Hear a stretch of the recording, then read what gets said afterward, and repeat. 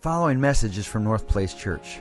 For more information about North Place Church, visit northplacechurch.com. Today, I'm going to have you turn with me to 1 Corinthians chapter number 1, and I'll be reading from verse 26 in just a moment. As they serve you today, you are aware, for those of you that have been with us, this is our 7th week in a conversation that we've been having in regard to the culture of our church. We've committed the last couple of months to talk about those things that make North Place uniquely North Place, those things that make us us. Each of the weeks, each of those 7 weeks, I've focused on one of the key ingredients that makes up a part of the culture of this church. We talked about our commitment to be generous people. We've talked about our commitment to live lives of courageous faith. We've talked about our commitment to be a biblically balanced church in a world of radical extremes. We have talked about our commitment to be missionally focused. Where a lot of churches are internally focused, we have committed to stay an outwardly focused church, both in the shadow of our own steeple, but yet also around the globe. And then last week we talked about our commitment to do less better, to simplify in a world of complexity. And if you've missed a part or all of this series, I really want to encourage you. You can go to the resources tab of our church website, northplacechurch.com, and you can go back and watch all of these messages or any of the last 10 years that are there in that archive. I want to do something unique tonight. We have the privilege of welcoming into our service several hundred men who are gathered for a Christmas service in the chapel of Hughes Prison Unit in Gatesville, Texas. And they get to come together on this day, and there are fewer seats than there are men who want to get in to this Christmas chapel. And those in authority have given us the privilege to broadcast this service into that special place today. And just so that they know, I would love for you to join me in welcoming the men of the Hughes Unit in Gatesville, Texas. Would you join me in welcoming them, North Place, to our service today?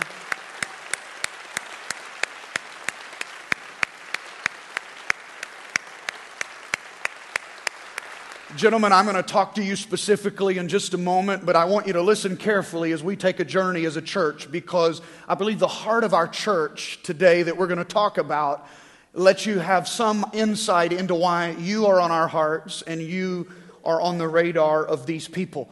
Let me begin in 1 Corinthians chapter number 1, verse 26. Brothers and sisters, think of what you were when you were called. Not many of you were wise by human standards. Not many were influential. Not many were of noble birth. But God chose the foolish things of the world to shame the wise. God chose the weak things of the world to shame the strong. God chose the lowly things of this world and the despised things and the things that are not to nullify the things that are, so that no one may boast before Him. The key ingredient of the North Place culture that I want to talk to you about today is our commitment to serve forgotten people in forgotten places. For the last 94 years, this church has developed a heart for the underdog, the disenfranchised, the overlooked, the broken, and the hurting. Maybe this is because that is our own story. That's who we are. Or that's where we have come from. That's the testimony of our lives. We seem to really identify as a church family with the struggles of the underdog. And so much of how we operate as a church is driven by that kind of heart. If you take a look at our missions strategy, you see that kind of heart both in what we do here in the U.S. and what we do literally around the world in missions. Just within the last year, we've bought dozens of sewing machines for young girls in India who were child prostitutes, but they were rescued from the streets. Now they're living in a center ran by one of our missions partners, and they're being loved and discipled, educated, and nourished back to health, both physically, spiritually, and emotionally. And in the process, they're being taught an in-demand, sustainable trade as seamstresses to keep them off the streets when they graduate from the program. Why? Because we serve forgotten people and forgotten places. And sometimes Jesus with skin on looks like putting sewing machines in the slums of India. Within the last year, we've resourced a national church planting movement of Russians reaching Russians all over Russia, even into the far reaches of Siberia. Forgotten people and forgotten places. Our own staff has traveled back and forth to the second poorest nation in the southern hemisphere, Nicaragua, training remote village pastors who also lead schools and feeding programs for at-risk children in those villages. Our own missions teams have gone there and helped build those churches and build those schools. Our own missions teams have gone and showed the Nicaraguan nationals how to run Christian summer camps for their orphans on a very limited budget. And we've operated those camps for them for the last several years on site. But next summer, the Nicaraguan nationals will run their own camps for orphans for the very first time. The relational equity that we've earned over the last several years has allowed us to influence a decision by the Nicaraguan government to put a water well in a city that we have worked in, that we have a school in, that we have helped invest in a pastor there. We have ran camps for orphans in that city, but people there are dying of renal failure because of lack of access to clean drinking water. But the government made a decision, and because of a partner with a Canadian company and North Place Church, we were able to dig a well in that city. Why? Because nobody else would, and because we have a heart for forgotten people and forgotten places. We have helped to underwrite the salaries of several missionaries serving in places where they risk their lives to serve. They are serving in the unreached people groups of the world. They are in hard places, and some of them could likely become martyrs for their faith. Why? Because nobody else would go. And the people in those hard places have a right to hear about the love of Jesus Christ, just like we have heard so many times over and over and over again. These men and women serving in those places share our heart for forgotten people and forgotten places. Earlier this year, Pastor John and I went in under cover of night near the Pakistani border to train 600 village pastors who had recently come to Christ from a Hinduism background or an Islamic background. They had no access to formal training. I have never seen such hunger in my life. I have never seen so many miracles happen in one place.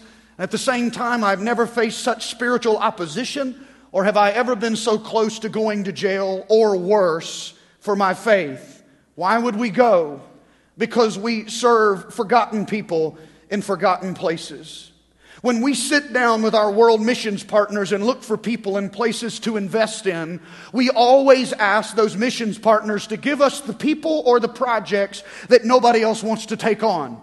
Everyone else has overlooked them because they don't have the flash or the appeal. They don't raise dollars back in the U.S. or maybe because those projects or those places are too risky or they are too expensive. We tell them, give us the ones that nobody else wants. Why? Because we serve forgotten people in forgotten places. These things are just a glimpse of our vision for forgotten people and forgotten places in the global footprint of our missions endeavor. And someone may ask, but what do you do at home? Well, we run an after-school program for children in our school district whose families are suffering from severe financial challenges. For many of these kids, the only meal they receive is the breakfast they get at school or the lunch that they get at school, but nothing else after that. And so our program of mentors and tutors not only provides them an opportunity to catch up or excel academically, it provides nourishment for them in the process. We throw Christmas parties for elementary age special needs students in our school district. And we put on a prom for all the high school age special needs students in our school district. Why? Because they weren't getting invited to the other prom. And the Holy Spirit whispered something to our heart that has been a driving force behind who we are as a church family. Invite the uninvited. And that reality and that passion is something we see in the heart of Jesus. The religious didn't invite the people to the table that Jesus invited to the table. The people that Jesus invited to the table offended the religious crowd, but Jesus went for the broken, the disenfranchised, the people on the table. He said, "The Spirit of the Lord is upon me because He has sent me to heal the brokenhearted. He has sent me to preach the recovering of sight to the blind, to preach the gospel of the kingdom to the poor. He has sent me to the ones that society has overlooked." That's why we invite the uninvited, because we serve forgotten people in forgotten places. This weekend, 21 small town pastors will congregate at North Place for the last meeting in a year-long cohort we call the Water Tower Cohort. They've been invested in, mentored, coached, prayed over, and resourced because we believe in them. We have a passion for rural places and the rural people where they serve. Why? Because they're viewed by too many as second-class people serving in second-class cities, serving an uneducated second-class crew of American people. But North Place doesn't buy that line, and we believe that God has called us to dignify the call of these men and women, to dignify the rural people that He's called these men and women to serve, and to dignify the zip codes and the places where they serve. Why? Because we have a heart for forgotten people and forgotten places. Over the last several years, we've invested hundreds of thousands of dollars in operating a camp called Royal Family Camp that targets children in the foster system, many of which have been victims of abuse, neglect, and abandonment. The kids at our Royal Family Camp have so captured the heart of our congregation that we knew we had to do more. A couple of years ago, we launched an orphan care ministry in our church under the direction of Crystal and Jeff Liechty, who are foster parents themselves. And since that launch, we currently have 22 families, either training or have already been certified as foster or adoptive parents. 30 children that are wards of the state have been in the homes of our North Place families. We've established a support system for the fostering families going through our orphan care program. There's a free clothing exchange, a weekly support group, and then ongoing fostering and adoptive training through the church that help these people become certified to foster or adopt. Some people that are in our church that are not in the position to foster or adopt, that have a heart for the orphan, have committed to be a part of our wraparound team, and they become an extended support structure for these families and these children. If you look around the building today and you see some of these lime green shirts that talk about one God and one less orphan and one family, these green shirts are being worn by people who are fostering or adoptive parents in our program, and there are many, many of them. And while I would love to tell you, some of you hear the number 22 and 30, and you think, well, that's not a significant amount. You don't have an idea. If you don't understand, you don't have an idea how far they've had to come, how much training they've had to come through in such a short period of time. But we believe God is speaking to this value of our congregation, enlarging the tent posts of this ministry in our church, and touching the hearts of people. Literally today, around the world, this weekend, around the church in America, it is Orphan Sunday or Orphan Weekend, where churches all over this country will focus on the plight of the orphan and challenge their church family to get involved. Tomorrow, Haley and I will have a dream in our own personal life come true. The first ever ministry event at Lonesome Dove Ranch will happen celebrating Orphan Sunday. It's a special event for the fostering and adoptive families and their children in the orphan care ministry of our church. It's a dream come true that these young children will be walking a place that was bought specifically for them. Why? Because we believe in forgotten people and forgotten places, and God helping us to touch their lives is becoming a reality. I'm going to say more about your opportunity to connect with this issue of the plight of the orphan in just a moment. Over the last few moments, I have asked the rhetorical question several times. Why? Why would we go there? Why would we do that? Why would we as a church do what we do the way we do it? Because it's a reflection of our culture for the forgotten people in forgotten places. We have a heart for the underdog. But please understand, just like all the other elements of the North Place culture, this concept did not originate with us. We believe that our God is the God of the underdog. If you search the Scriptures, there is a theology of the underdog in the Scripture. You cannot read the Bible and not see a God whose heart is turned towards the disenfranchised and the broken. The Scriptures are crammed with biblical illustrations of God picking those who have been voted the least likely to succeed to do His bidding. I hope you men in the prison unit are listening to what I'm saying right now. God seems to choose the unlikely people from unlikely places who use the most unlikely methods to declare His glory. Take the nation of Israel, for instance. Less than 1% of the world's population lives within its borders. A simple thumbtack would cover it on a map, and yet its people own more than 1/5 of all Nobel Prizes and have continually been in the forefront of fields as diverse as military, economics, industry, science, culture, music, drama, comedy. And the only feasible answer to those kind of successes in such a small band of people is God's hand of blessing upon their life. Israel was not chosen because they were special.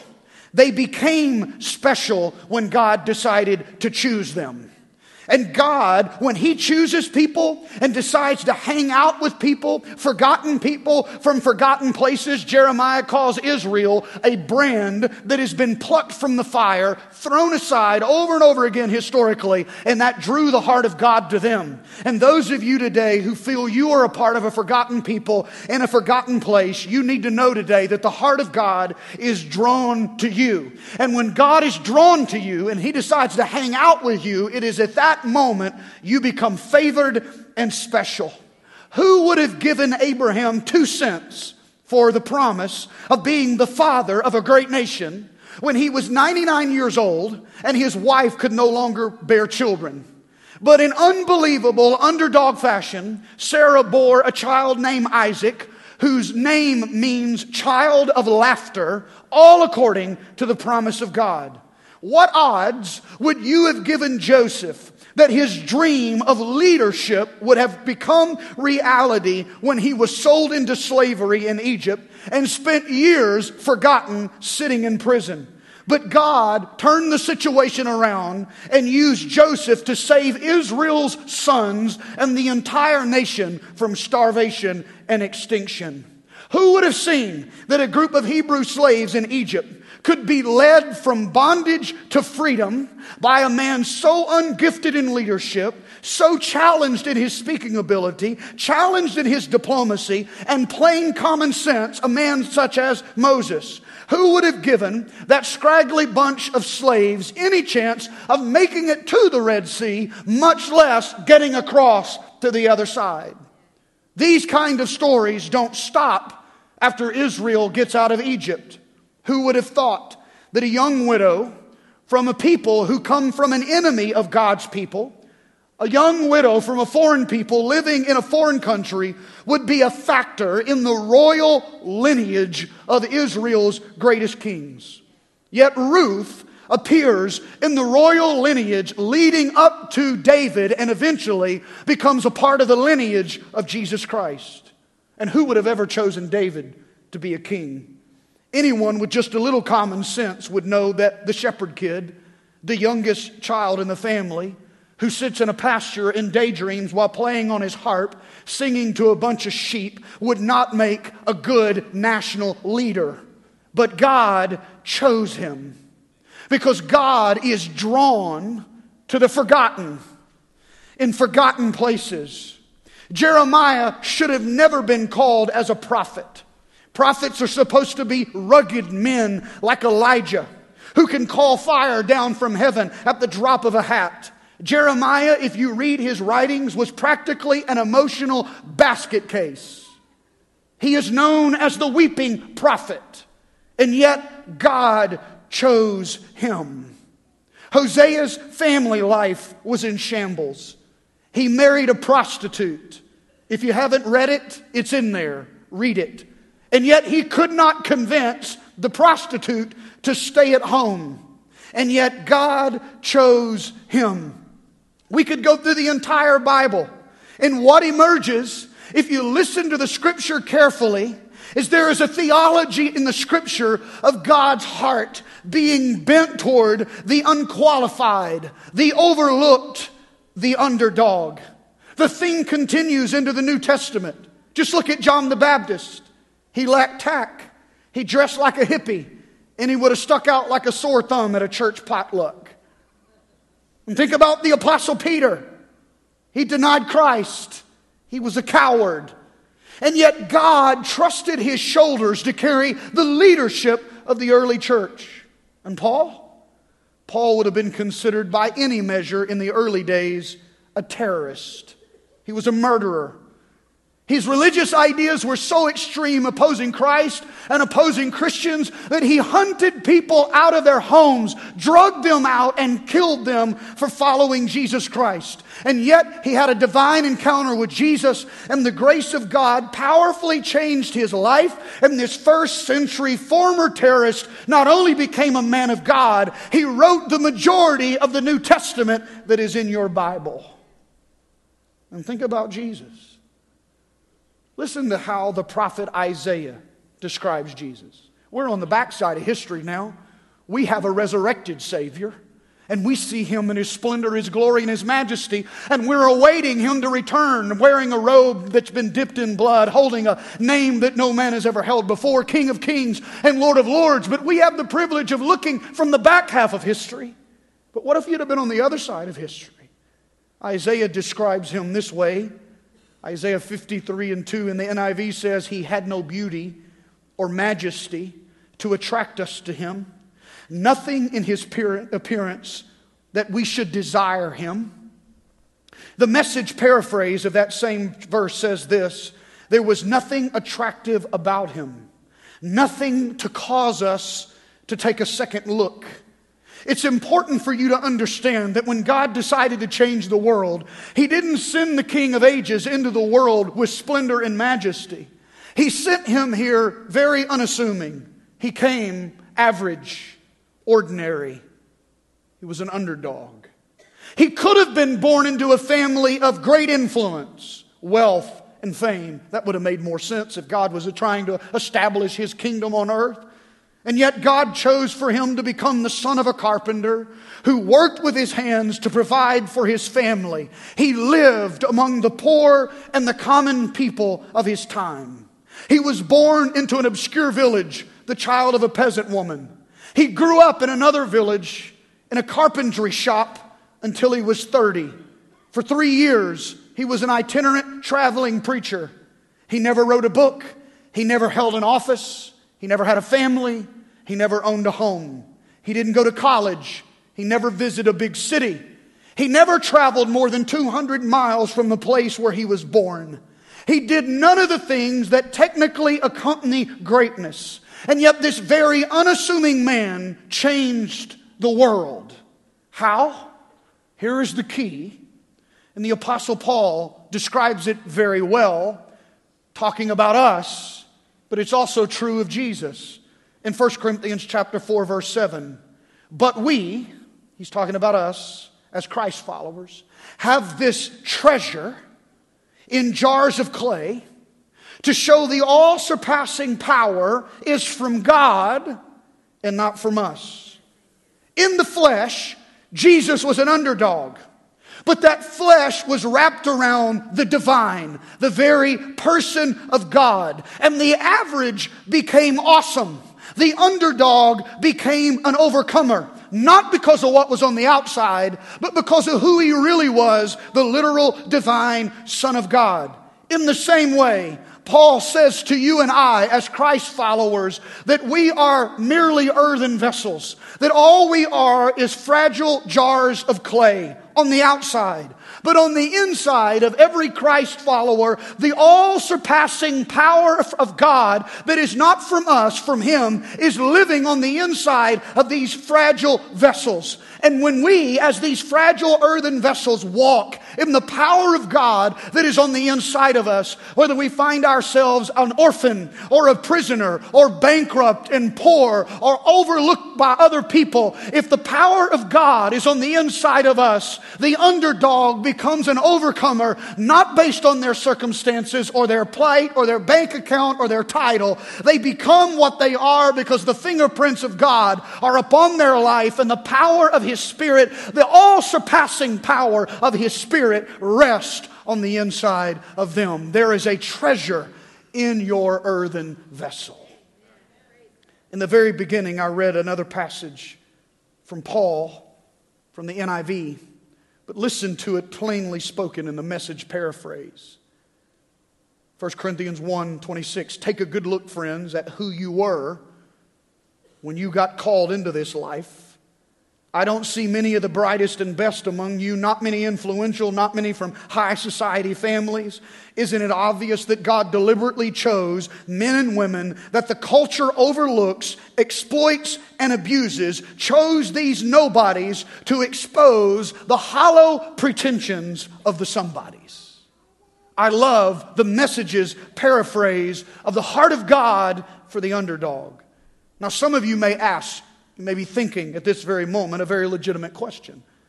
Pastor, if North Place is primarily focused on the forgotten and the underdog, what kind of message does that send to the affluent? I mean, what does that send to the people of substance and education who come from different places of society, people who don't identify with the underdog? Doesn't that focus disenfranchise them in some way? They need Jesus too. And I would say a hearty amen to that last statement. They need Jesus too. And in 25 years of walking alongside the poor and the wealthy and everybody in between, this is what I've learned. People of substance and means want to make a difference with their life and with their resources. They want to invest what they have been blessed with in places where it will be leveraged for the most good to make the greatest amount of impact. And I am convinced that as we as a church family pursue the forgotten and the broken like Jesus did, people from every walk of life will be drawn to that vision just like they were drawn to Jesus. Pastor Tommy Barnett told me years ago when I first started pastoring in my mid-20s, he said to me, if you go after the ones nobody wants, God will send you the ones everybody wants. Because those people that have means and substance that everybody wants, they don't want to be wanted. They want their life to matter. They want their life to have significance. And when they can attach their resources and their time and their talent and treasure to a place that is making a difference where it is needed the most, that's where they want to be. And I'm convinced if North Place will stay engaged in serving forgotten people in forgotten places, God will stay engaged with us. That's His heart.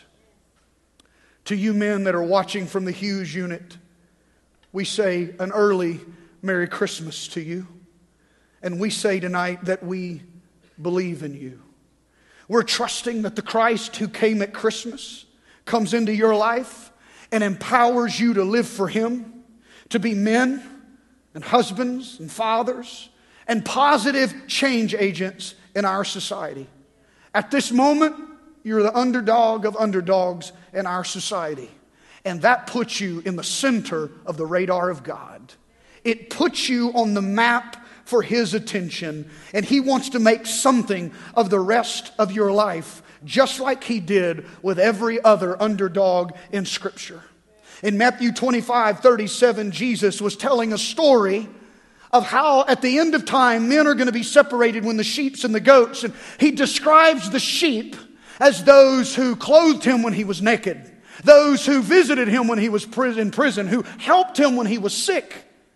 And they said to Him, verse 37, Lord, when did we see you hungry and feed you, thirsty and give you something to drink? When did we see you a stranger and invite you in, or need clothes and clothe you?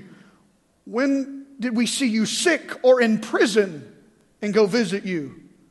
The king will reply, truly, I tell you, whatever you did for one of the least of these brothers and sisters of mine, you did for me.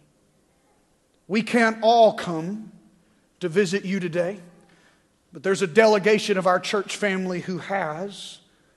And just know there's a lot more people in Sachse, Texas today rooting that God turns your life around as you surrender it to Him. And let me say one more time, Merry Christmas. And I want you to know we're praying for you. And I'm going to ask this church family one more time in an audible way of applause to share their love and their prayers. Send them your way. Church family, would you join me one more time?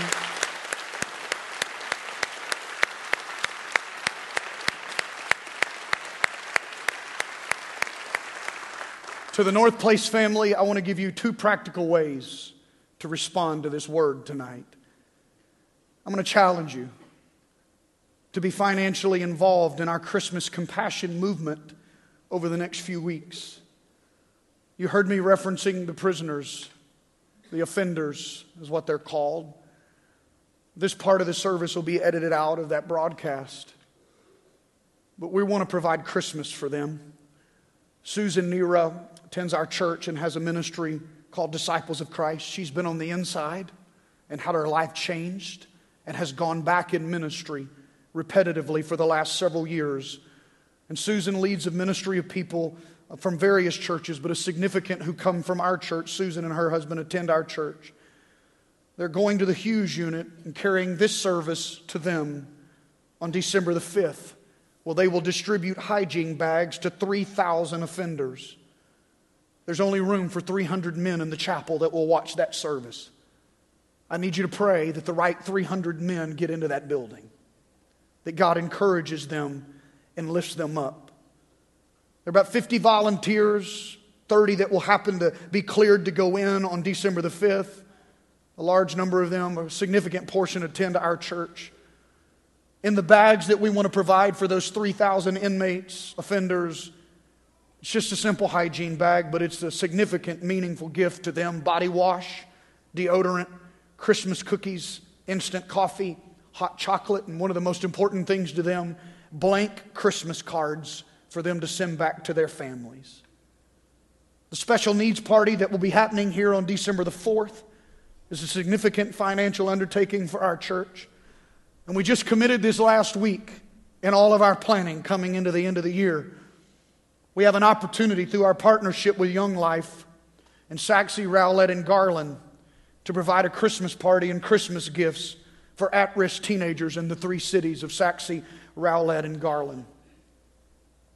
Our hearts are heavy for them.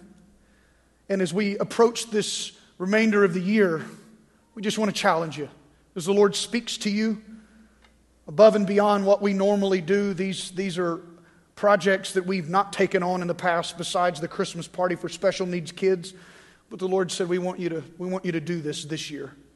I want you to help us. Pray about how you can be involved between now and the end of the year financially, helping us make those things happen. Another thing I want you to do, I want you to prayerfully consider on this Orphan Sunday what God is saying to you about how to respond to the plight of the orphan. How are you going to engage the heart of God? And you say, Pastor, how do you know that's the heart of God for me? I believe it's the heart of God for His church. The Father is a father of adoption. He adopted all of us into His family.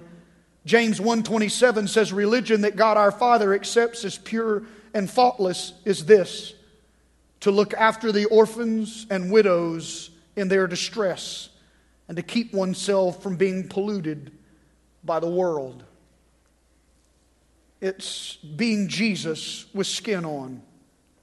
At the end of this service, when you walk out of the foyer, we're into the lobby area, we're going to be making a quick turnaround to come back and have a special time of baby dedication. But you'll also see a table in the front of our fountain area, our baptism area, that you can engage with some of our orphan care representatives about how you can be involved.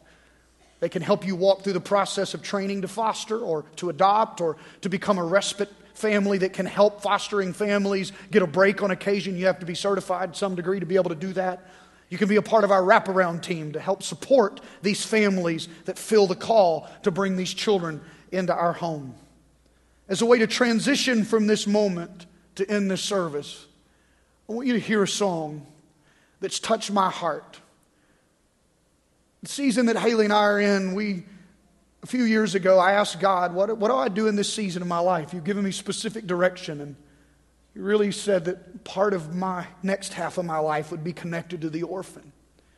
And I didn't know if God, and Haley and I, we've talked, and we haven't ruled out the fact that we would adopt. We just know at the moment it's not the season for our family. But we've purchased Lonesome Dove Ranch and run it as a separate charity to serve the orphan and abused children. That's one of the ways we are engaging. But raising the rallying cry for the plight of young men and women in our communities. Do you realize this? There are thousands of children in foster care in the state of Texas. And there's about one church for every foster child in the state of Texas. Not one Christian, one church. If every church in the state of Texas could just convince one family to adopt one child, there would not be one foster child left in the entire state of Texas. If one church would have just adopt one child, then there wouldn't be a foster child left in the system in the state of Texas. A few months ago, I met with the head of the Child Protective Service and CPS. She said, Pastor, you guys get bothered with us because you mess with the system, you complain about the system. And she said, our system is not perfect. Do you know why it's jacked up? She said, because these are not our kids. The reason we're having to deal with them is because the church doesn't. It's not the state's responsibility to care for the orphan. It's the church's responsibility to care for the orphan. And the only reason the state's caring for them is the church isn't doing its job. If the church would rise up and be a place that cares for forgotten people and forgotten places, we can make a difference, one little bit at a time. Would you stand with me all over this place, please, tonight? Father, we are in your presence today as a faith family that has created a culture that cares about what you care about. Will you help us to continue to mold that value as a people? Keep us strong and resourced. Provide the resources for the visions you've put in our heart to serve the ones that others have overlooked. Would you touch the heart of our people? Would you touch the heart of the fostering families that have signed up for a challenge? And had they known as hard that it was going to be this hard, they may not have signed up, but now they're in. Would you give them the grace today? Heavenly grace to be the heart of God, the children that you've put into their life. I pray today for the men who will see this video, the men who will be a part of this experience with us today, that you will rescue another prisoner. You will write your name on their heart. God, whether it be special needs students in the next few weeks that we serve and their families and their educators, or whether it be some at-risk young men and women through Young Life that we have the privilege of providing Christmas for, would you let those moments be encounters for them to know the only Father that will never fail them.